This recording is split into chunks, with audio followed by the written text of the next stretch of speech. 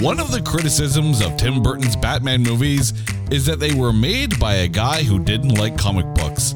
Then came 1995 and Joel Schumacher with the hold my beer approach to comic book movies. But despite having more neon than a Tokyo nightclub, a Two-Face with one personality, and arguably the worst cinematic Batman ever, we're still here to prove to you that Batman Forever is not that bad.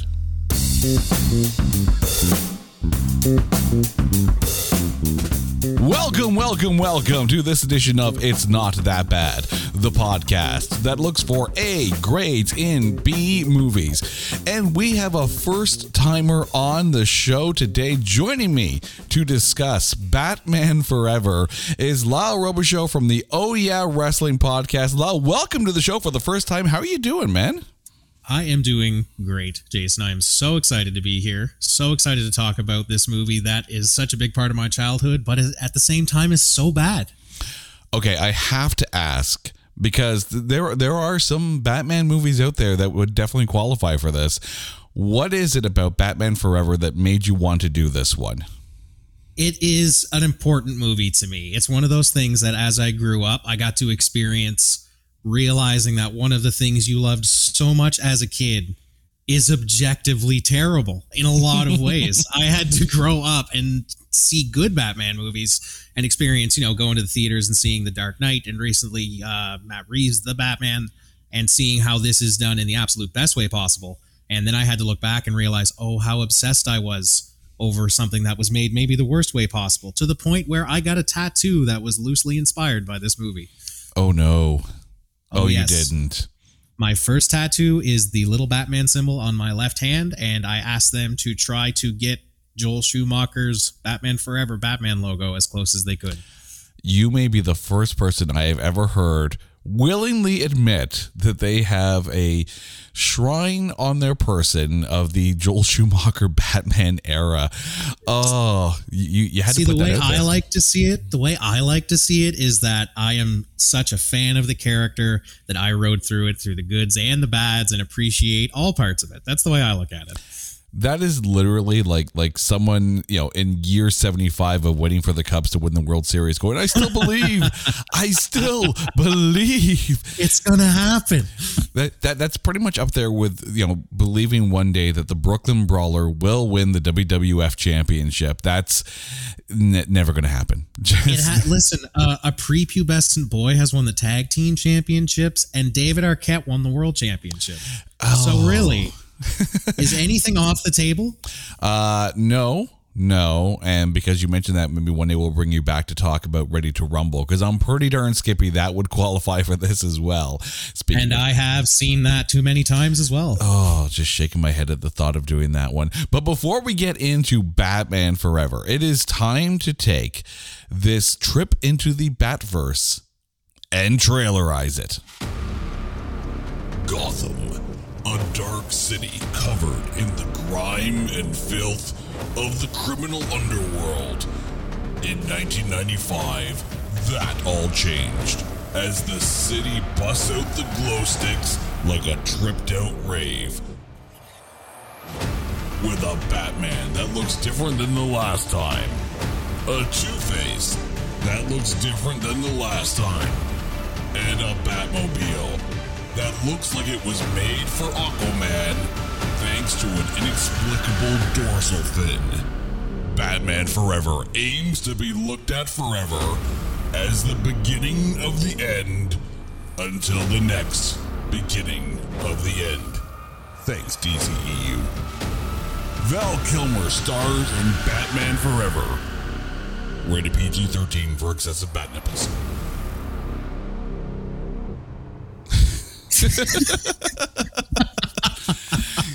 The bat nipples had to go into the trailer eyes. I was trying so hard not to crack. And ruin the take, I won't lie. All right, let's do the rundown here. This stars Val Kilmer, Chris O'Donnell, Jim Carrey, Tommy Lee Jones, and Nicole Kidman in the main roles. You also had completely random appearances by Drew Barrymore, Debbie Mazar as Sugar and Spice, and if you look closely enough, a pre-Iron Man Jon Favreau is in this movie. You gotta look closely. You gotta look closely, but he's there. However, this has an almost starred list that has broken my printer. This movie, I think, has gone through more almost starts than I've ever seen in the run of this podcast. So we got a lot to run down here. It's so much. It's such a big mountain to climb looking at this movie because it's such a turn from what came before it. Mm-hmm. Oh, completely. And the thing is, originally the idea was to have Tim Burton come back in and keep going with Michael Keaton as Batman. And then they kind of saw what Warner Brothers wanted to do with it. And they're like, yeah, I'm out. And then you have to all of a sudden start from scratch. So other actors that were considered for Batman before Val Kilmer came in, you had William Baldwin, Daniel Day-Lewis, Kurt Russell, Alec Baldwin, Ethan Hawke, Ralph Fiennes, Tom Hanks, Keanu Reeves, and Johnny Depp. Now, there's one or two names in here I actually wouldn't mind seeing as a Batman. I think a 1995 era Daniel Day-Lewis would have been an amazing Batman.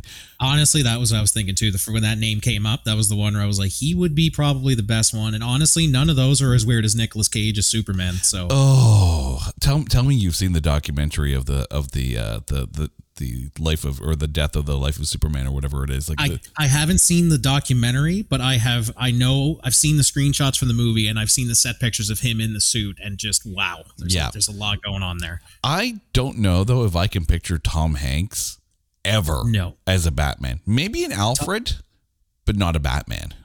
One of the high points is Michael Gough as I think that's how you pronounce his last name. Michael Gough, yes. Michael Gough as Alfred. I think that's one of the better turns in this movie. Mm-hmm. But yeah, Tom Hanks does not look. Tom Hanks looks like somebody's soccer dad. Tom Hanks looks like he's supposed to be like at the bake sale. He does not look like Batman. Kurt Russell. I'll be honest, I'm a massive fan of Kurt Russell. I think everything is better with Kurt Russell in it. And I could actually see him as a Batman. Maybe not so much as Daniel Day-Lewis, but Val Kilmer, for what it's worth, in 1995, there is a lot of star power in him there. Then you have to take a look at Robin. And when Tim Burton was director, Marlon Wayans was slated to play Robin. And I'm just like, huh? Like, you can almost picture the meme. Go, huh? And then, of course, when Tim Burton was out, they were like, yeah, no. Here's the list of actors that were under consideration for Robin before Chris O'Donnell stepped into the role. Leo DiCaprio, Mark Wahlberg, Matt Damon, Jude Law, Ewan McGregor, Corey Haim, Corey Feldman, Toby Stevens, and Scott Speedman. I am so glad that the Coreys were not in that list. There are a few names that actually did stick out for me here. Leo DiCaprio, like 1995. Leo DiCaprio. It makes sense. Now, admittedly, 1995, he had 3 movies come out. Total Eclipse, Quick and the Dead, and some little movie called The Basketball Diary. So I think he made the right choice in 1995. But of that group, is there anyone that really kind of stands out for you as going, maybe not. Maybe that wouldn't be so bad. Honestly, I was going to say Leo in the first place because I do love Quick and the Dead as well. Mm-hmm. But I think Leo had the look. He really did have the look of a Dick Grayson type character. And going back to Kurt Russell as Batman, I kind of see Kurt Russell as Val Kilmer looking very similar for facial structure. So that big square jawed kind of broad look they were looking for, I could see that as well. Oh, absolutely. And I think Kurt Russell would have added a bit more gruff than Val Kilmer would have. We also have to talk about the villains in this one. When I read that the idea for the Riddler was to be Mickey Dolenz, freaking monkeys, Mickey Dolenz, and I'm just like, again, huh? What? Apparently, the role was also offered to Robin Williams. Now, here's the thing. Apparently, Robin Williams was up for the role of the Joker, but that was basically used, according to interviews, as bait to get Jack Nicholson, and Robin Williams was pissed. And then they're like, well, what if you're the Riddler? And then Tim Burton's out, and it's like, oh, well, Batman just screwed me twice. So, Robin Williams, 1995 is the Riddler, maybe? I think I could see that. Knowing some of his other more serious work where he does kind of slip over to the nefarious side. I don't know if you've seen August Rush, but he plays the villain in that, and he does do a good devious when he wants to. And I think he could pull off the Riddler. I really do think that if he got that laugh to be on the evil side that he has, he could maybe tilt the crazy a little bit and be a little bit more subtle than who ended up getting the mark. And I think he could make it work. I really do think that he's skilled enough to definitely spin that into something interesting. I would love to see Robin Williams as the Riddler. Oh, Robin Williams could have acted in anything, but there's a few other names here, and I had to kind of shake my head when I saw some of them. Matthew Broderick, no. I mean, no. I like Matthew Broderick, but no. Steve Martin, well, maybe. That's very interesting. That's a very interesting one. Because that is a maybe, and I don't know why. But here's the one that is going to hurt your brain a little bit. Because apparently, at the time that this movie was in production, lobbying hard to get the role was Michael Jackson. I have heard this. I have heard this rumor, and I have seen, even back when I was younger, I remember reading that was eventually like one of the plans early on, and seeing the direction of the sets and stuff, I could, if they had that exact same set and Michael Jackson was the Riddler, I wouldn't doubt it for a second. It looks like a music video. A lot of it looks like a music video. Which, I mean, in that setting, but then again, Michael Jackson, right? It wouldn't have been well acted, but I could see it. I could definitely see where they looked at this and went, oh, this is perfect. He's going to fit just great. And visually, yeah, maybe it would have. Probably would have been an absolutely fantastic dance scene in it at some point, which would have crossed it more into Batman and Robin territory. But I could see it happening, but it wouldn't be fun. Yeah, I mean, if you have to end every riddle with no, and the theme from Moonwalker has to be an Easter egg in there somewhere. Oh, he would moonwalk through every single crime scene and just 100%. Again, no. And then there was Two-Face. Apparently, Mel Gibson had to turn down the role because of scheduling conflicts due to Braveheart. And I'm thinking 1995 era Mel Gibson actually would have been a really decent good Two-Face. Like, yes. I mean, we're talking like Braveheart era, right? We're talking peak Mel Gibson here. We saw that he can pull a little bit of the crazy with Lethal Weapon. We know that he could do the comedy, but we know he can also do the series. Like, Mel Gibson in that era, like, was almost untouchable as far as the properties that he was taking on. And had he stepped into Two-Face, it definitely would have been a step up. And we'll get into Tommy Lee Jones a little bit later. But Mel Gibson as Two-Face, I really don't hate that concept.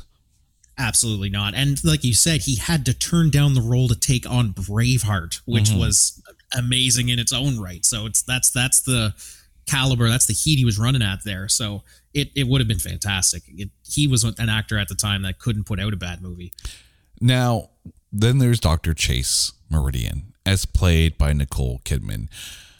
But when Tim Burton was slated to direct this, it was supposed to be played by Rene Russo. In contrast to Michael Keaton. And then apparently when Michael Keaton was out, they're like, okay, well, Rene Russo is too old to play against Val Kilmer, so they brought in Nicole Kidman. But they also considered for the role of Chase Meridian Sandra Bullock, Cindy Crawford, Jean Triplehorn, Linda Hamilton, and Robin Wright. Of that list, the one that really stands out to me is the one I actually would have liked to have seen is Jean Triplehorn. Because if you remember her from Basic Instinct, which was around that era as well, she's a phenomenal actress, and she was really kind of on the rise at that point. Like her star was coming up and whatnot, and I think she could have handled the role of Chase Meridian very well. See, I hooked on to, as soon as you said Sandra Bullock, I was like, oh, that makes perfect sense. That's the one that really jumped out at me as, oh, this would be really good, because I think she is fantastic in everything. I love The Blind Side, love a lot of her work. So I think that she would have made a really convincing Chase Meridian. In some of the scenes where Nicole Kidman kind of made the character look a little bit dimmer, I think she could have pulled it off a little bit better. Mm-hmm. And then there was also talk that apparently the idea was pitched that Nicole Kidman play Poison Ivy. And I could so picture Nicole Kidman as Poison Ivy. That would have been perfect casting. Not that she was bad as Dr. Chase Meridian, but can you imagine a Nicole Kidman Poison Ivy in this? I absolutely think that she could rock it. I think she could be a better villain in this style of universe than she could be the role that she was put in here. Oh, I mean, if you think about her role in To Die For, like, she could so easily pull that off. I mean, Nicole Kidman's awesome anyways to begin with. And then there was also talk about bringing Michelle Pfeiffer back as Catwoman. And there was kind of a reference to Catwoman in the movie as well. But they were like, well, that would be too many villains. And I don't disagree with that one. In the director's chair, we know it's Joel Schumacher for all that is. And we know that Tim Burton was supposed to do it. But apparently, after Tim Burton backed out, there was talk of bringing in Sam Raimi to direct this. This would have been a much different Batman Forever with Raimi in the chair. It would have been a completely different Batman Forever, and it probably would have sparked a completely new cycle, because knowing Sam Raimi, it would probably be really on the nose tone-wise, because he has a really good handle on taking a character that he's never touched before and getting the tone right on the first try. He's done it with Spider-Man. Looks to be he's about to do it with Doctor Strange. And I think he could probably pull it off for sure. And it is interesting because Doctor Strange does look like it's going to be phenomenal, because of course he can handle all that kind of stuff. And the next thing with Spider-Man is, prior to that, the last time someone had touched a live action Spider-Man was like in the 70s, and it didn't go very well. So, he had kind of free reign to do what he needed to do. But yeah, Sam Raimi doing a Batman movie, I think would have been phenomenal. But we got Joel Schumacher. We got Joel Schumacher. We got the Phantom of the Opera. We got Phone Booth. That's what we got. Oh, God. Now, as far as money went, this had an estimated budget of $100 million. Domestically, it made $184 million. Worldwide, $336. In 1995, that's some good bank right there. And when it debuted with $52 million, almost 53, on the weekend of June 16th, 1995. There were no other debuts. Like, everyone kind of cleared the path for Batman Forever. So really, the movie that it knocked down to number 2 was Congo. Like, it wasn't even close. Like, number 2 had 10 million. After that, it was Batman Forever, and it only lasted 1 week at number 1. It was knocked out the next week by the wide release of Pocahontas, and you're not going to beat Disney. You're just not going to beat Disney. Yeah, you can't step to the mouse. Hello, Pantheon Podcast listeners. Christian Swain here to tell you more about my experience with Raycon earbuds. Our family now has 3 pairs of Raycon earbuds around the house, and my wife just grabbed a pair of the Headphone Pros to replace some headphones from a company that was double the price. And yes, she loves them. Now, if you haven't pulled the trigger on a pair of Raycons, or even if you have but you're in the market for another pair because they're just that good, well, now is the time to check them out, because they just launched their upgraded model of the best-selling everyday earbuds. With Raycon's upgraded everyday earbuds, now you also get active noise cancellation, ergonomic design, and multi-point connectivity that lets you pair with 2 devices at once. New quick charge function, 3 customizable sound styles, plus awareness mode. Available in a variety of vibrant new colors to complement any and all skin tones. I even have a pair of earbuds in a cool green color. I have tried just about every earbud known to humankind, and these Raycons are fantastic. Seriously, if you've been wanting to check out Raycons, there truly is no better time. You're going to ask yourself why you didn't check them out sooner, and Raycon offers a 30-day happiness guarantee. So what are you waiting for? Go to buyraycon.com/Pantheon today to get 20% off your Raycon order, plus free shipping. That's right, you'll get 20% off and free shipping at buyraycon.com/Pantheon. buyraycon.com/Pantheon. Hey folks, Stefan Shirazi and Renee Richardson here from the Metallica Report. And we are proud members of the Pantheon podcast family, where the best of music and podcasts unite. We've got something pretty cool for you. We're giving away an exclusive Metallica merch package worth over $250. That's a whole lot of Scary Guys, skulls, M72, and other sought-after Metallica swag. And we've made it easy for you to win. Follow and share the Metallica Report, and you're in the game. Go to pantheonpodcast.com/Metallica, enter your email, and hit that button to be entered to win. And just like that, you're eligible for our monthly exclusive Metallica merch package. And guess what, rockers? You can enter every month, so just do it. And while we love our global brothers and sisters, the lawyers won't let us ship outside the U.S. And then there are the accolades, because there were some. It was nominated for Best Fantasy Film at the Saturn Awards, lost to Babe. It was nominated for makeup, it lost to Seven. Nominated for special effects, lost to Jumanji, and nominated for costume design, which lost to 12 Monkeys. That's at the Saturn Awards. It was also nominated for worst sequel at the Stinkers Bad Movie Awards that year. And here's the interesting one. That I find fascinating. U2's song on the soundtrack, Hold Me, Thrill Me, Kiss Me, Kill Me, was nominated for Best Original Song at the Golden Globes, and then promptly nominated for Worst Song at the Razzies. How do you get both with U2? I think it's because U2 is such a non-Batman sounding band. When you think of Batman, you don't think of U2, I don't think.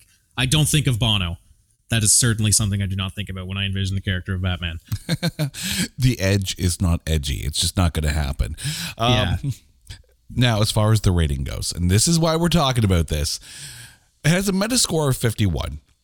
But when you get to the tomatometer, it is a 40% tomato meter with a 32% audience score. So the critics were actually a bit more forgiving for this one, which is kind of surprising. Well, yeah, when you consider it's a comic book movie, it's actually kind of surprising that the audience were harsher on this.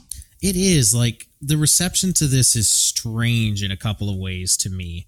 I've talked to a lot of people about this movie, like, over the course of how many times I've watched it. I've watched it with people who are into comic books. I've watched it to people who, like, this is kind of the first experience with Batman they've ever had. And it just seems that people who've never seen a comic book movie sometimes love it. Like, my girlfriend who has watched it with me said, this is actually, I like it. She said, but I like it because it's colorful. I like it because it's kind of like all over the place. And I'm like, yeah, that's why I don't. Batman is supposed to be the Dark Knight, the Cape Crusader, yes. Right? Live in the shadows, and we got all the neon partying, and we kind of made it look like Tokyo Mater. Sorry, still not over Cars 2 after having to watch that one last week. But let's get to the breakdown here, and we have to start with the Batman, Val Kilmer. So in the pantheon of Batman, where does Val Kilmer sit for you? He sits above George Clooney. I will say that right now, that I don't think he was this bad as George Clooney.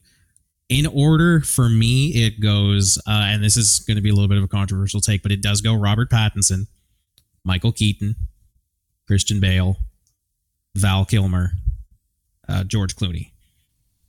For me. Where's Batfleck in that?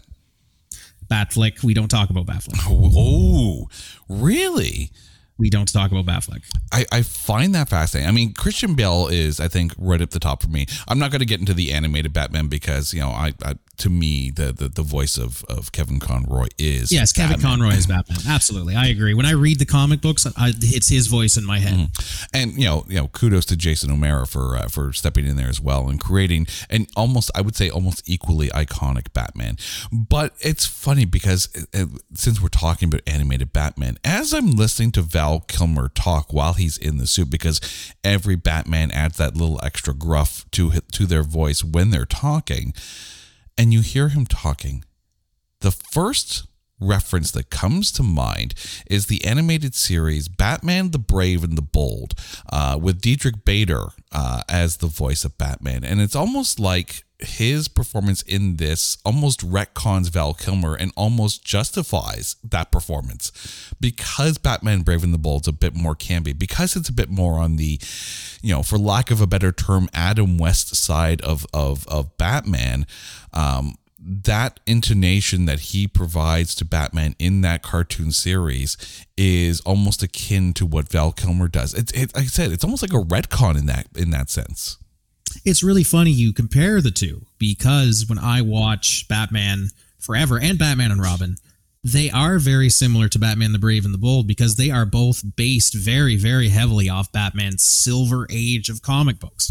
you can see the influence from the 70s era comic books in Brave and the Bold very heavily. He was wearing the blue cape and stuff, always teaming up with somebody. It was more like a zany, fun adventure like the 1960s Batman than a more serious, crime drama. But that's the thing. Tim Burton's first two were so very much their own kind of style, but still very much played things on the dark side, following like the Dark Knight Returns angle and like very much, still a darker, brooding story.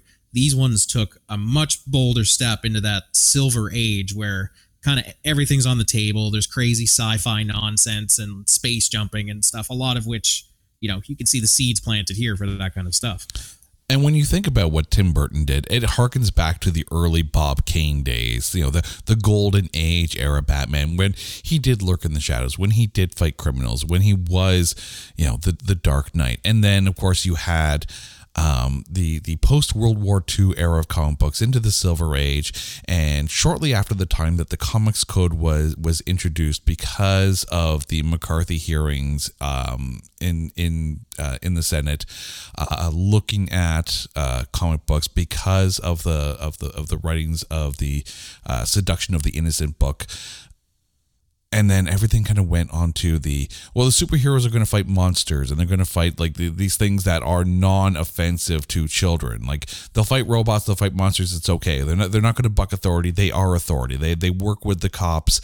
And things did take a bit more of a campy tone because they tailored it more to comics because they needed to be in line with the Comics Code. So that's why you get the Joker with like giant oversized cards with Batman, attached to it, like, in these elaborate Austin Powers esque kind of James Bond, you're going to sit here for 20 minutes while the laser slowly creeps towards you. We know you're going to get away, but that's just that. And as you mentioned, like, going into space because that's where aliens are and robots, and we can fight them, and it's okay because that's the Comics Code. And around that time too, you had the Adam West TV show of Batman come on the air, and that's all the campy. Just one word, Batusi. That's all you have to mention about that. Dance the Batusi. That was that Batman era. And I find that Schumacher, if Burton drew from the Bob Kane introduction of Batman as far as comic book lines go, Schumacher definitely delved into, like you said, that Silver Age era, Comics Code era, Adam West inspired Batman, because you had some of that in the production design as well. The giant oversized bombs, and to quote Adam West from Batman the movie, some days you just can't get rid of a bomb. Get rid of a bomb. Exactly. Sometimes Chris O'Donnell did very easily without running around and, surfing with the Joker and doing all that fun stuff. But no, it really is. It's such a Silver Age feeling movie. And they even took a step further with the next one, Batman Forever, which is another one that should be on the It Should Not Be Named list. Oh, yeah. That one's going to get its own episode for sure. There's no question about that. Oh, Arnie, what did you do? Arnie, what did you do? It's the Ice Age. If Star Trek was J.J. Abrams, intervention as far as to stop doing lens flares, Batman and Robin should be Arnold Schwarzenegger's intervention is to stop doing bad one-liners. Just please. Oof. Just stop. That script had to make it through so many different production people to get to their hands. It's scary to think about that. Of course, this movie is also the introduction of Robin as well. Now, apparently in early drafts of the previous two movies, they had tried to shoehorn Robin in because, it was Batman and Robin. I think it worked well without Robin in those first two movies, just like it did in the Christopher Nolan era of Batman films. You did not need Robin in those. But here you had Chris O'Donnell, and as much as people will gripe about the fact that Robin is kind of a hard character to get across properly because of how he's portrayed in the comic books, I will say I love what they've done on Titans with Brenton Thwaites as Robin / Nightwing. Titans is such a great show.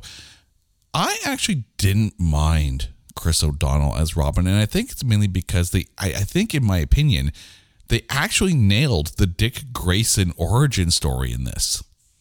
That is one of the few things I think they did correct here. And I also think they did the relationship kind of between Bruce and the Robin character, they kind of mashed a couple Robins together with his origin in the first place, about, you know, him finding out that Bruce is Batman and not someone going and telling him, or like having the big sit down talk about it, which is interesting. They kind of did their own thing with Robin, but did the best version of the Dick Grayson origin story that has been put on live action film for sure. Like you said, the Titans show is fantastic, and the other best version of Robin, I think, is also a Titans property in the Teen Titans animated series, which is obviously a much different take, but still a really good version of the character.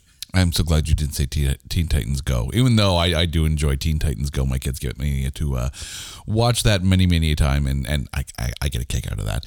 But I mean, if this is supposed to pull from the Adam West era of Batman, obviously you had the tip of the hat to Burt Ward and the holy rusted metal Batman. You know, it's rusted metal. There's lots of holes in it. Like, yeah. Admittedly, you know, the holy whatever Batman in the original series, that was fun for then, and I think I'm kind of happy they got the one time in. Just once. I am happy too. And honestly, watching it as an adult now, it's funny because as a kid, I had no idea what that was. I thought that was stupid. I remember saying to my parents, I was like, what is he like? That doesn't make any sense. And like, of course, my parents got it. Now watching it, I feel like Captain America, like, haha, I understood that reference. When you think about comic book movies, it's driven by the fandom. It's absolutely driven by the fandom. And you have to have a whole lot of fan service in some of these. You know, with the knowledge that this probably drew from the Adam West era, you know, like you said, like you maybe didn't get it when you saw it at first, but your parents probably did because they probably grew up watching the Adam West shows, and they probably got that fan service moment. I mean, if you have a comic book movie with no fan service to the fans that are there because that's their character, that's their hero, or that's their villain, then you get Morbius, which was just horrible. But yeah, oh God. But you did. You got a fairly decent Robin. Don't even like sit on the earring that he's wearing and all that. That's just the 90s. That's just what that was. He was, I think, in relation to Val Kilmer, the best Batman they probably could have gotten, even though Leo DiCaprio probably would have been pretty darn good. I honestly think that one of the highlights of this movie is Chris O'Donnell, and I've said that for a long time. Obviously, nobody does laundry like he does. He wrings out the socks with his feet. And like, obviously, much like everything else in this movie, there's a lot of very on the nose, very campiness to the character that is so 90s it hurts. His suit in the end was designed by whoever does the airbrushing for NHL goalie helmets, I think. Very bright, very, very 90s looking. But he was very good at the character. I feel like if we saw him in a more recent iteration, maybe even put in the shoes of Gord Joseph Levitt in The Dark Knight Rises, I think he could still pull it off. Like, he was a very talented actor of the time. I think it was a good choice, and if he was given more to work with, I think it would have been really, really well done. It wouldn't be, completely out of the realm of possibility if he were to end up in the upcoming Flash movie, because of course they're bringing back Michael Keaton's Batman, and of course this is almost a Flashpoint kind of Crisis on Infinite Earths kind of thing. So I mean, I'd be fine if they want to bring a Chris O'Donnell Robin back in. Although I'll be curious to see just how much is in that Flash movie. Just, there's so much going on with that.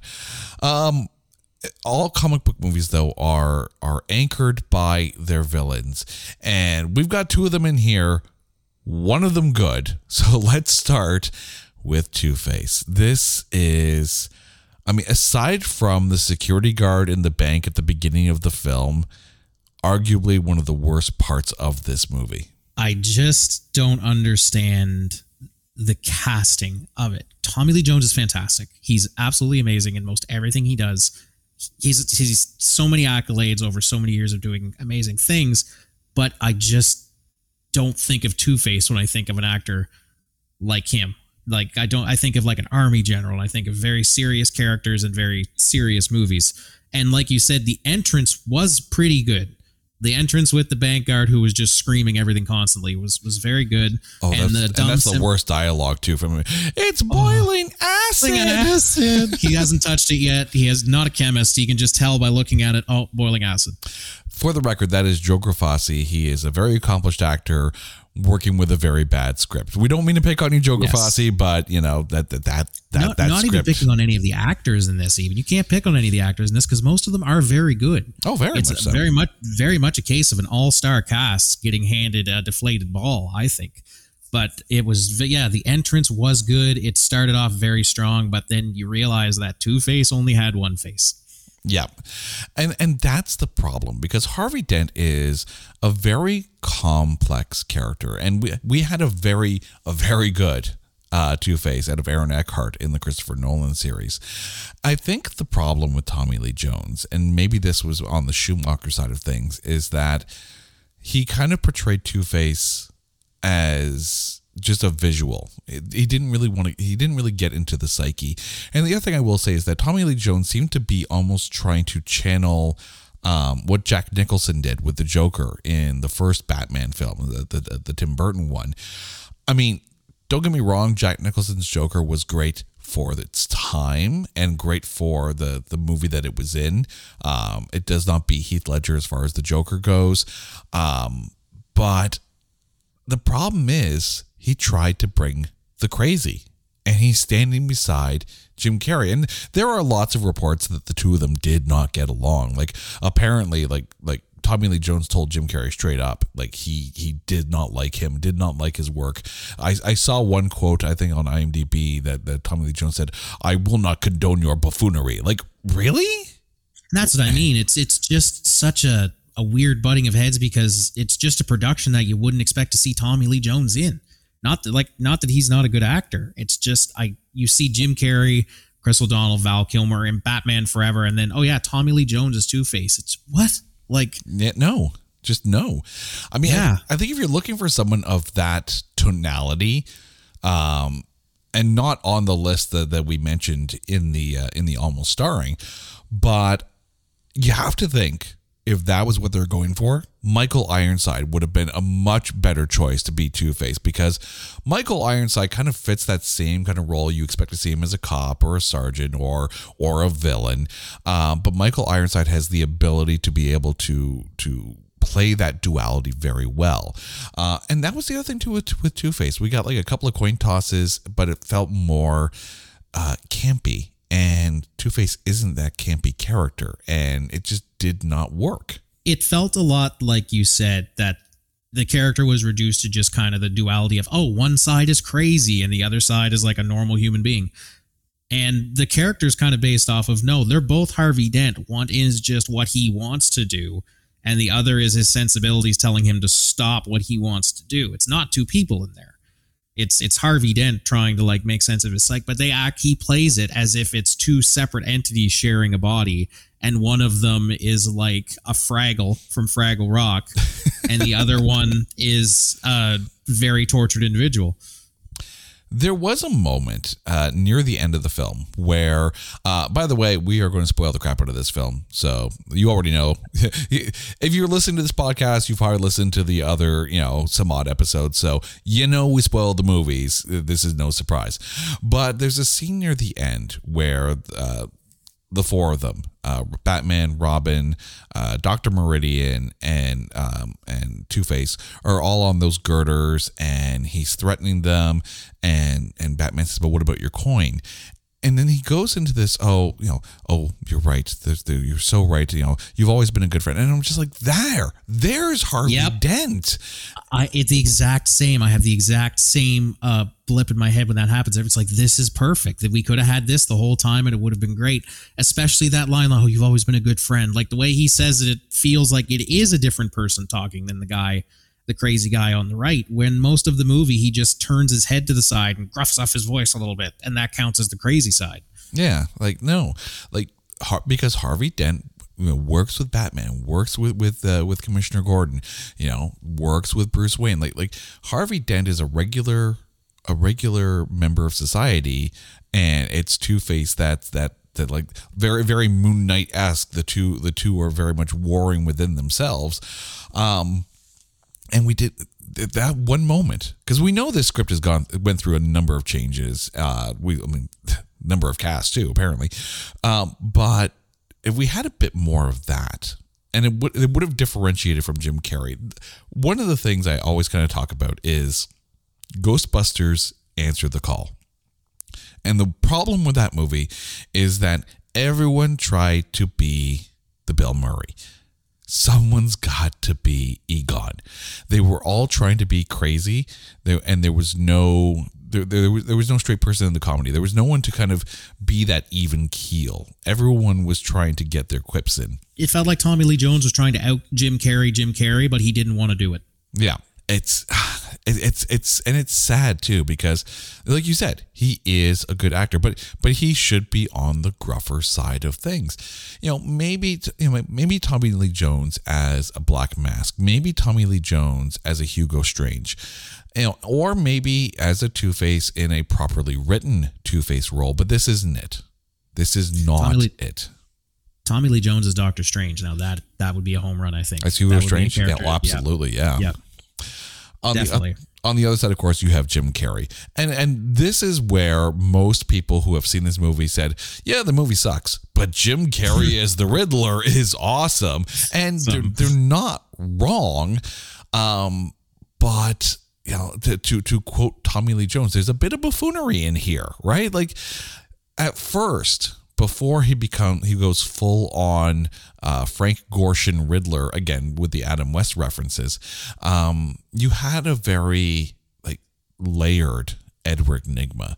You had the obsession with Bruce Wayne. You had the manicness. You had the just almost the sadness in Edward Nygma, and then he goes discount Ace Ventura in a Frank Gorshin leotard, and it's a different Riddler than what we see. And maybe that's part and parcel with getting all the brainwaves stuck into his head, whatever. But Jim Carrey, for you, is this the best part of this film? I think it definitely is, but I think you hit the nail so square on the head, Jason, when you said that there is a turning point in this movie. There's an actual physical point where things take a turn down over the crest of Splash Mountain into the thorns below. It is the exact moment when he tests out his television brain drain machine on his boss for the first time, and there's that scene where he kind of, quote unquote, becomes the Riddler instead of just Edward Nygma. When he puts on that bowler hat, he joins the Ministry of Silly Walks, and he never goes back. I can't believe you get a Monty Python reference in a Batman film podcast. I'm all for it. Am I wrong when I say that? He creeps around, and after that, it is 100%. It's Jim Carrey being 110% Jim Carrey at all times after that, after the transformation. And in turn, like we said before, Tommy Lee Jones then has to try to crank the dial up a little bit more just to kind of survive in the light that this guy's casting off all the time. But I will say, if you are using the Adam West era Batman as your point of reference for this film, anyone who liked the Adam West era Batman for all its silliness and for all its campiness probably actually didn't hate this film because it borrowed from that. And you could see Jim Carrey really, really tapped into the Frank Gorshin Riddler from that series. There was a litheness to him. There was almost a ballet dancer's grace in the way he would walk around. That's why I always thought that when they were talking about who would be a villain in a Christopher Nolan Batman film after the first one, I'm like, please do Riddler and make it David Tennant. It will be awesome. We never got that, but we did get David Tennant and Jessica Jones, so I'm fine with that. But Jim Carrey dances around this whole movie, and on its own as Batman's supposed to be dark, that's not the Riddler, but it kind of is because it's that Frank Gorshin era Riddler, and he taps into that so well. And even other iterations of the Riddler it was one of those characters that in the 60s cartoon, the Riddler was not really that big of a character on the page, and the show was one of the ones where people kind of latched onto the Riddler because of the performance by Gorshin. So after that, the Riddler in the books has never really been much different than the Frank Gorshin character. Yes, it's gotten a lot darker, and yes, he does do a lot more outright crime and much more nefarious and dark schemes rather than just, trap them in a riddle room and see if they can find their way out. But at the core, it's still that bowler hat wearing, twirling a cane around, solve this to get out of this big green room kind of thing. Mm-hmm. So the character was played quite on the nose. It was Jim Carrey in the role, and he cranked that dial all the way up to the top and saw how much you can get out of that side, that giggling, jumping around, crazy high energy performance. But to the same token as well, and you see this in the script, is that part of the Riddler's motivation is to challenge the Batman, because in Batman he sees an equal. In Batman he sees a challenge, so he wants to be able to create the riddle that he can't break. So it's almost like and you saw that with the Paul Dano version in The Batman, which creepy as hell, but Paul Dano is just pulled on a masterclass as far as a villain goes. This is a different style, but you do see that tete-a-tete with his riddles, trying to get Batman to challenge him to become the great detective. It's almost like his purpose of being a villain is to make the hero better in a weird kind of way, and it does work. It's a game to him. It's a game that must be won. That's what it is for every iteration of the Riddler. It's always, I am better at this than you. I am smarter than you. And at the beginning of it, you see those brief glimpses of, oh, this is really good. And that's the motivation when he's obsessed over Bruce Wayne, because I want to be you. I can be you. I have the same ideas. My ideas are even better than yours. But people just don't see it. And that's the Riddler character at the core. It's, I am so much better than everybody says I am. I'm smarter than you. I'm smarter than everybody. And it's a game of one-upsmanship with this character at all times, even with the Paul Dano version, which was absolutely fantastic. Mm-hmm. And that's where I don't think Jim Carrey gets enough credit for this role, in that, you do see that vulnerableness, that lack of self-assurance, that lack of self-confidence in him, because he looks up to people like Bruce Wayne and to Batman and says, I can be you, but I have to see just how good you are, and testing that unattainable goal. There's that sadness in him, even though, and it's covered up with the manicness in it. And the sadness comes from so many places too. It comes from the feelings of inadequacy because of his parents. If you go back to the character's original origins, he was a genius from when he was a kid, but his parents were very abusive and said, you're cheating. You're not really this smart. You're just cheating. So there was always that need to prove himself. Like you said, that's where it comes from. The no, I can show you I'm better. And I'm going to make you see. I'll make you understand, as Jim Carrey says. And then there is La Femme Fatale, Dr. Chase Meridian, Nicole Kidman. Obviously, we had Kim Basinger in the first movie. We had Catwoman, Michelle Pfeiffer in the second. Chase Meridian in the pantheon of romantic interest for Batman in those first 4 movies. Where does she stack? I'm sorry, but she's at the bottom for me. Really? Chase Meridian was... I love Nicole Kidman. I think her work is fantastic. I think her husband's work is fantastic. I'm a fan of that whole family. But I cannot get past the point that she is a psychologist that has there's a man literally doing everything except holding up a sign that says, I am Batman. And she cannot figure it out. He tells her the dreams that he is having about a giant bat haunting his nightmares, and that has something very heavily to do with his shattered psyche. And then she looks at him and goes, you're trying to tell me something, but I don't know what it is. Well, I mean... You just kissed a man that was dressed as a giant bat 12 hours ago. Lois Lane couldn't figure out Superman because of a pair of glasses. True, yeah. So because of a pair of glasses, that's true. Right. But I mean, the funny thing I find with Nicole Kidman in this one is that Dr. Chase Meridian is a psychologist dealing with dualities in character. She could see what the Riddler is for what he is. She knew exactly how to pinpoint Two-Face and exactly why he does the way he does in relation to Harvey Dent as well.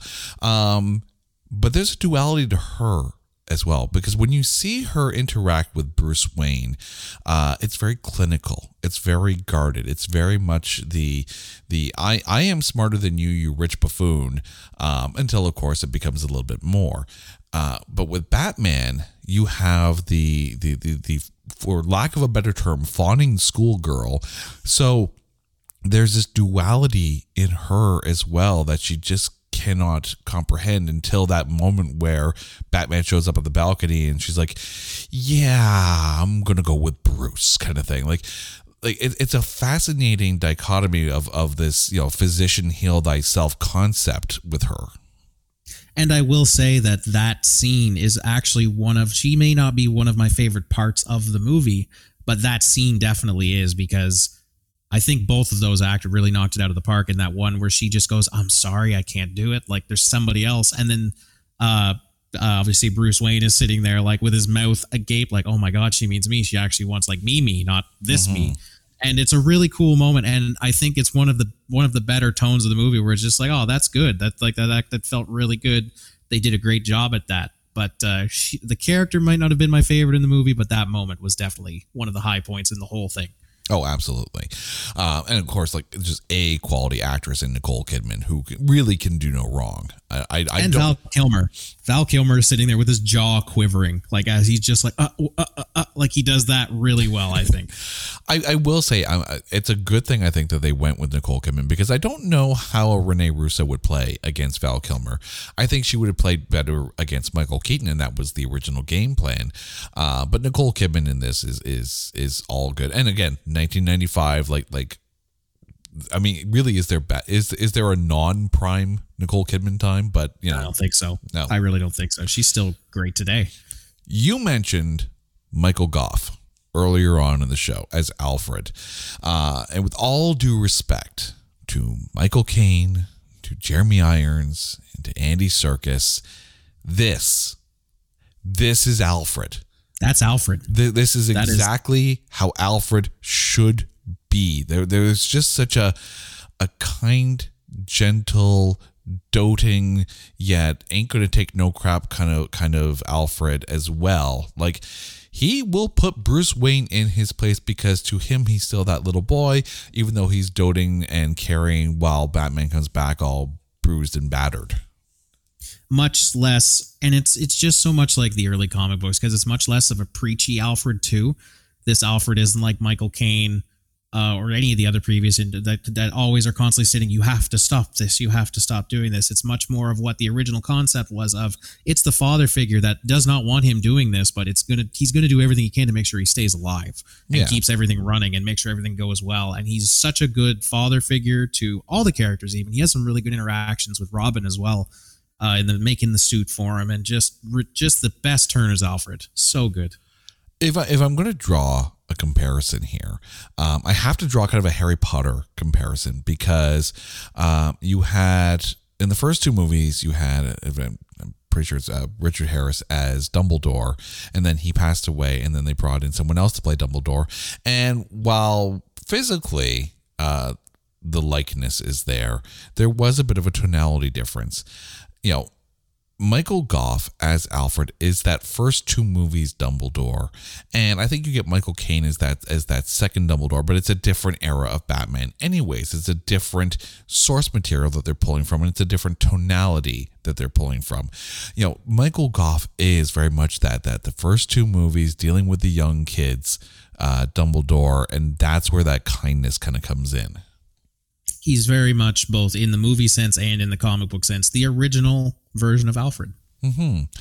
There were, of course, other roles in here. Like Drew Barrymore was the one that kind of stood out. Like all of a sudden, like, whoa, where did Drew Barrymore come from? Like, who? So many people forget she's in this movie because it was such a very small part. I think she was only in like 3 or 4 scenes in this movie. Yeah, and Debbie Mazar as sugar and spice, quote unquote. More of that heavy-handedness on the Two-Face duality. That house, the condo that he had, one side of the table was like, eggs, and she had like all of these like beautifully prepared 5-star dishes. And the other side, I think it was like raw donkey and charred heart of oxen and straight moonshine for the other side of Two-Face, because if you didn't know, there's 2 sides to him. Let's be real didactic about that.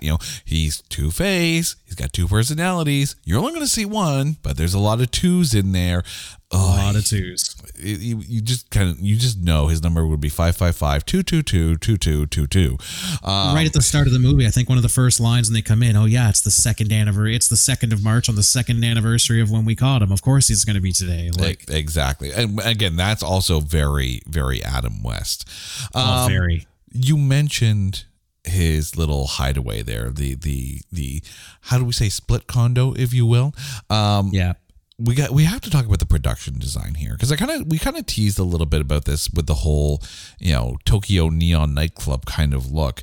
This is a very different Gotham City that we are used to, different from the Tim Burton era, different from the Adam West. Like where does this Gotham City come from? It felt more like they were going for a Blade Runner feel as far as Gotham City goes, as opposed to what we've seen before. And see, here's the thing. What we've seen before, what we saw recently, I think, was a correct attempt at what they were shooting for here. Because Matt Reeves' The Batman had a very neon Gotham. The Iceberg Lounge was very much, it didn't feel like Batman Forever, but it was like, okay, if they did Batman in like a very neon dripped setting right, it feels like it would look more like the Batman than this. That being said, the set design, I think, was everything looked fantastic, and it was very poppy, and all the costumes were really well done, but it just didn't add to the Batman tone that you expected was the problem. And I also find that Jim Carrey as the Riddler, I find that character is so crazy and zany and neon and colorful anyway, that when the whole world is like that, like it was there, it forces Jim Carrey to try to turn it up even louder to stick out amongst all of this craziness. This is where 1995 really comes into play in a good way, because you have to build the sets. You can't just green screen and CGI the whole thing, because the technology is not there in 1995. It has to be that big set. It has to be these grandiose, elaborate things. And as you mentioned, Jim Carrey's going to turn it up to be able to be seen in all of this. This is why when you go back to films, and I'm going to go back even further here with 1980s Flash Gordon, which, that's a guilty pleasure of mine, I will admit. But the set design, like Ming's throne room in Flash Gordon, is one of the most beautiful sets that you can get in, even in a comic book film, because it's Flash Gordon. It's a comic book strip. In Masters of the Universe, which is a horrible film. Let's be honest, it's a horrible film, and we've talked about that film on this show before. But the set design of Skeletor's throne room is grandiose and epic, and that was money well spent in that film. Here, yes, while it's not the Gotham City that you're used to, these are large, grandiose sets that really kind of just pop off the screen. Like it was so big, and I think the biggest knock on it is that it just wasn't done before, so it does feel like that different Batman, and that's okay. You had different eras of Batman. You have lots of different source material to pull from. Every comic book movie that comes out, the big question these days is, well, what era are they pulling from? What source material are they pulling from? You see that with Moon Knight right now, where people on Twitter are putting up comic panels side by side with the scenes from the show and saying, "Yep, they pulled from this arc. They pulled from this. Captain Marvel, they pulled from a specific arc that was done by a certain writer." And it's like, okay, so this is the Captain Marvel we're going to get. Knowing that this is that Adam West era style, it makes sense that it's going to be this big grandiose thing. But despite what we say about the production design, we cannot ignore that this is, in my opinion, hands down the worst Batmobile ever. It has a dorsal fin. Why? I called it on my little notepad that I have here when I rewatched this for academic purposes. I have the giant light bright phallic Batmobile. Yep. It looks like just a big light up weird shape. It doesn't look like a car. It looks like the rocket. It looks like the rocket car from the Simpsons episode. That's what it looks like. It looks like the most obvious, like, giant afterburner. This is going to be a toy. Look for it at your nearest Walmart. That's what it screams to me. I mean, again, to quote Ace Ventura, does it have a dorsal fin? It does. It actually does. It looks like Aquaman's car. Batman stole it, painted it black, and put some blue lights on it. It's not the Batmobile. You know, and that's the thing. I see the costume design and I see the elaborateness of the sets and the characters, and it's a comic book movie. It is designed to sell toys on top of movie tickets. And, you know, say what you will about Tommy Lee Jones as Two-Face, but that look is going to sell well as a toy. Say what you will about Jim Carrey, it's going to sell well as a toy. Batman, Robin, you've got two different Batsuits in there, so we're going to get two different toys because you know they're going to do that. That mobile sucks. One of those Batsuits completely pointless. It's the sonar Batsuit. What does that do? It's when I throw the battering, a goggle comes down over my face, but nothing else. It never really explains what the sonar was. But definitely worst Batmobile. Yeah. Especially after the Tim Burton movies, which had one of the best. Oh, absolutely. Like, you want that roar of the engine. You want that sleek look. I mean, yes, you could sit there and say, well, would Batman have missiles in the Batmobile? Well, maybe he would, but, you know. He's prepared for every situation, and some situations are robots and tanks. Right. Unmanned. And, yeah, we did get the Batwing again. We got the Batboat. See, put the fin on the Batboat. I'm cool with that. I'm fine with that. Yeah, no fins on the boat, but a fin on the car. Really doesn't make much sense, does it?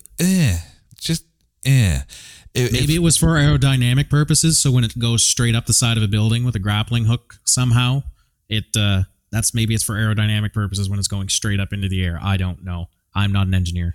And then for some reason, when Robin, Chris O'Donnell takes the car out for his joyride, and for some reason, the dorsal fin has split and it's kind of bouncing around. Even though the car's not bouncing around, it's the split dorsal fin is bouncing around like a lowrider. Why? Like, is he trying to get TV reception in this? Why is for no reason whatsoever the dorsal fin splits? Is that for a purpose? Is there a reason why? We don't know. It sucks as a Batmobile. And even in the 60s stuff, with this same kind of thing, I always wondered, like, yes, you're Batman, but why do you ostentatiously theme all of the stuff you have around It, first of all, has to be expensive.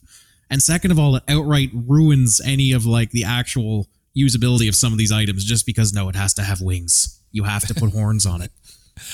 The only thing I can say about the fin in making the toys for this is that you can take the car, turn it upside down, hold on to the fin, pretend it's a gun. That's what you can do with the toy of the Batmobile. That's fine.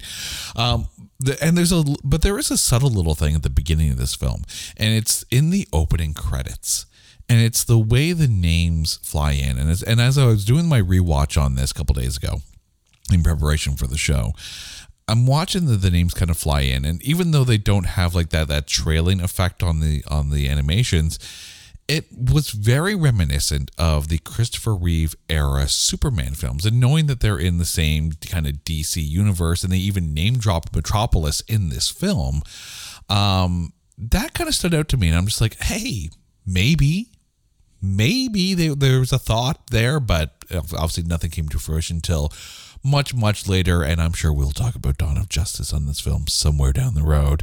But seeing that, I mean, again, there's that homage to kind of what came before, even if it's not the Tim Burton era. And also, you're talking about the opening credits. That was actually, I said it started strong there because, like, the gearing up and, the putting the stuff on and everything. It was a very cool way to, like, kind of roll the credits. Most of them just do it like in a cloud of bats. Like most of the Nolan movies were just that. It was a cloud of bats through the cave or something like that. It was cool that it just established like, okay, you know the drill. Like he's got all the stuff and like, here we go. And then it was immediately a one-line gag. The first line of the film is, can I at least convince you to take a sandwich with you by Alfred? And he turns around and goes, I'll take drive-through. And he gets into the Batmobile. Yeah. But I mean, I can honestly see why people going into Batman Forever, having watched two Tim Burton versions of Batman with Michael Keaton as Batman, walk out of that and go, what did I just watch? but then go back and watch it again. And as you're watching this and you're trying to wrap your head around it, just think back to the final shot before the credits. And it's Batman and Robin running towards the screen in front of the bat signal. That is a direct homage to Adam West and Burt Ward. That's your inspiration. And if you liked those shows, go into it with that mindset. If you're going into this movie with the Tim Burton mindset, or heaven forbid a Christopher Nolan mindset, you are not going to like this film. But if you go into this with that Adam West, Frank Gorshin, Burt Ward, that mindset, you are actually going to have a good time with this film. I think that's the perspective aspect of this. Absolutely. Like if you hit the nail on the head when you compared, like if you're going in as a Nolan fan and you want that same kind of hit, you're not going to find it here. You're not going to find like super played out, slow burn character developing performances and very, very high stakes where it's like the whole city's at risk and it's like there's this guy who's basically a terrorist and he's got one boat full of prisoners and like it's so all the time at a very tense high. And then there's this one that is very much like, they have a giant hourglass machine island and he's stolen his friend and his girlfriend and he's sitting on a throne of golden Think-Gear statues dressed as David Bowie. Yeah, come and find me. Like it's very different, but at the same time, it's the same character. And if you're a fan of all the generations and can kind of accept that, this is where the roots are, that there would be no Batman right now without Adam West. Without that campiness, the character would not have survived. I'm going to put a hypothetical out there for you before we get to our MVPs here, because we mentioned the Flash movie a little bit earlier, and we know that Michael Keaton is coming back as Batman, and we know there's the possibility of other iterations of past and other Infinite Earths. If Val Kilmer makes an appearance in the Flash movie, are you cool with that, or are you just like, why? I'm cool with that. I think he's earned his place. He's earned his place as the outlier of this is the line, anything campier than this, and it's a point of no return. We've tested it. We've seen it happen physically. This is good when you check your brain at the door and you go in with certain premises. So I would 100% be okay with it. I think they could definitely make some good jokes. I think they could do some good references with it.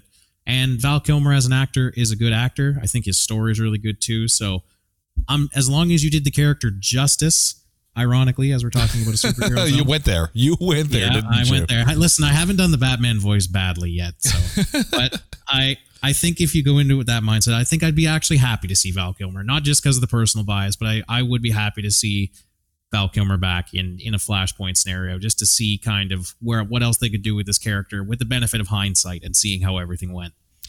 I do think it also needs to be said that Val Kilmer's Batman wasn't bad, but his Bruce Wayne was lacking a bit. And that's kind of we talked about duality a bit before, right? Michael Keaton to me was a great Batman and he was an okay Bruce Wayne. Val Kilmer is a better Batman than Bruce Wayne. George Clooney is a better Bruce Wayne, but he sucked as a Batman. Christopher Nolan, gets you the guy that can do both. Robert Pattinson's a good Batman, but it's a very different Bruce Wayne. Yeah. I think that's where it sits, right? Are you a good Batman? Are you a good Bruce Wayne? Are you both? And I think Val Kilmer actually was a good Batman. Just the Bruce Wayne part was a little bit lacking. I mentioned the Batman voice. I think he actually had one of the better Batman voices because it's hard to do that and not sound silly. And there's some actors who, like, I think Bale's voice, that was one of kind of the detractors of his performance, is that it was really good. But when he was talking as Batman, sometimes it was hard to take him seriously. Because where is she? Always the rooftop scene that comes to mind is sometimes it was unintentionally funny. Whereas this, it was just enough to kind of disguise what his real voice was, but still very, like, assertive sounding kind of thing. It was much closer to his actual voice, and he wasn't trying too hard. So I think he had one of the better Batman voices when he was in the suit. And that also harkens back to like the old Superman radio days, when the actor, and I can't remember who's, the name of the actor, and I apologize for my ineptitude in that one, but he would make a point, like, when that whole line of like, this calls for a job, this is a job for Superman, and he would start the line in that more lilty voice of Clark Kent, and then change the tenor at the end. This is a job for Superman, and in radio, you had to do that. And this, you kind of get that same thing with Bruce Wayne and Batman. Yes, the voice does change a bit. And I think, whether it's intentional or not, Diedrich Bader has justified Val Kilmer's Batman through Brave and the Bold. But it has come time, Lyle, for you to put your money on the line. Who is your MVP of Batman Forever? This was a difficult decision because on one hand, of course, you want to give it to Jim Carrey, obviously, because everybody says like he is the movie, and much like a lot of Jim Carrey movies, it's just his fingerprints kind of all over it. But honestly, I'm gonna have to give it to who we said before was the quintessential version of a character that I've been reading since I was a little kid, you know what I mean? So I'm going to give it to Alfred Pennyworth, to Michael Gough. Michael Gough. I'm going to give it to him because out of sheer respect for the character of Alfred, and the one thing that was derived from all the different comic books in this and really struck me as that is that character to a T. He did it perfectly. You know what's funny? He's my MVP too. There is something about his Alfred that just, and aside from the guy who played Commissioner Gordon, they're the only two that went through all four of that era films. Michael Gough's Alfred was able to bring into the fold, take care of, and help nurture Chris O'Donnell's Dick Grayson. The fact that, able to bring in Barbara Gordon as far as Batgirl went, even though they kind of changed the storyline a little bit, but, it's like Uncle Alfred kind of thing. But, there was just something so calming, soothing, and pleasing about his presence that it didn't matter if it was Michael Keaton, Val Kilmer, or George Clooney. Michael Gough was the best Alfred, and anyone that came after it, like, you can sit there and say, yeah, Christian Bale is a better Batman. You can say Robert Pattinson's a good Batman. You can say Batfleck is a Batman. But but you have to sit there and say that all other Alfreds pale in comparison to Michael Gough, and that's not a knock on them. That's just acknowledging how good Michael Gough was. He looked the part. He sounded the part. He was so, his cadence was so loving for everybody that was around him. He just seems like this sweet old man. He seems like Alfred. And he survived, like you said, through all four of the movies and was even one of the bright spots that was still consistently good and was consistently, just as I said, amazing. In Batman Forever, he continued his performance into that movie and was still his stalwart self, dependable to the end, even through the hardest of times. the hardest of times being all of Arnold Schwarzenegger's one-liners in Batman and Robin. Now, for those of you who have, for those of our listeners who have never heard the Oh Yeah Wrestling podcast, tell us a little bit about this and the Oh Yeah Sports kind of podcast network that you guys have created. The Oh Yeah Sports brand is a brand that all of us at the CSM have come up with, CSM College of Sports Media here in Toronto. We just all kind of rallied behind our sport of choice and branched off into our own little section of the brand, Oh Yeah Sports. So, we got our guys at Oh Yeah NBA, Oh Yeah F1. There's Oh Yeah Hockey, of course. Oh Yeah Sports, the original account that kind of anchors us all together. And us, Oh Yeah Wrestling, we cover, of course, the sport of kings, professional wrestling. Everything from Attitude Era stuff to the current stuff over in Japan, all elite WWE. Me and my buddy Christian just kind of talk about another really passionate set of characters in our lives, which are the WWE superstars of then, now, and forever. Please tell me when you introduce your show that you get your best, Macho Man Randy Savage on there and go, oh yeah, slip into a Slim Jim. Okay, can't believe I went there. I can't do a good Randy Savage. That's the unfortunate part of all the things. There's something, he's one of those voices that only he can really do it correctly, I think. Well, plus it tears your throat apart when you try to do it. Oh my goodness. I don't know how he did it for that long, because he went on some rants sometimes to just sit there in this mode that long.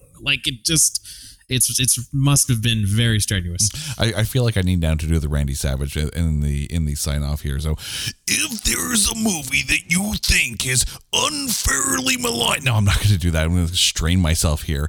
But Lyle, thank you so much for this. And to our listeners, let's try this again in a normal voice. If there is a movie out there that you think is unfairly maligned or is just so bad that there is no way in hell that we're going to be able to find anything good to say about it, hit us up on Twitter at NotThatBadcast. We will watch it, we will dissect it, and we will find the good things to say, because we here at It's Not That Bad will find the A grades in B movies. Make sure you check out Lyle and Christian's podcast, Oh Yeah Wrestling, wherever you hear your podcast there. For us, thank you for listening to us, whether it's on Spotify, Apple, Good Pods. By the way, thank you to everyone at Good Pods who's been listening to us and getting us up on the TV and film charts, on the indie charts. Thank you so much for that.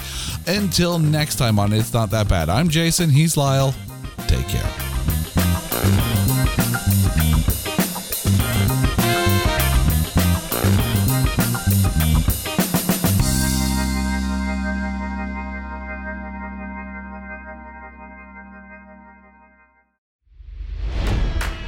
It's NFL draft season, and that means it's time to start thinking about fantasy football. FantasyPoints.com features industry-leading experts and prognosticators using proprietary hand-charted data to help you score more fantasy points. FantasyPoints.com is the place to go for whatever kind of fantasy football you play. Whether you play fantasy football, daily fantasy sports, or do a little bit of everything, Fantasy Points has the meticulously researched content to guide you to victory. And why wait for the fall? Fantasy Points also covers the new spring football league, the UFL. Join the guru, John Hansen, Scott Barrett, Joe Dolan, and other massive names in the fantasy football universe with an exclusive offer. Use code Pantheon for 15% off any Fantasy Points package, including the all-in package, with access to every article, tool, and data nugget that Fantasy Points has to offer. That's FantasyPoints.com and code Pantheon for 15% off at Fantasy Points. FantasyPoints.com, code Pantheon. Score more fantasy points.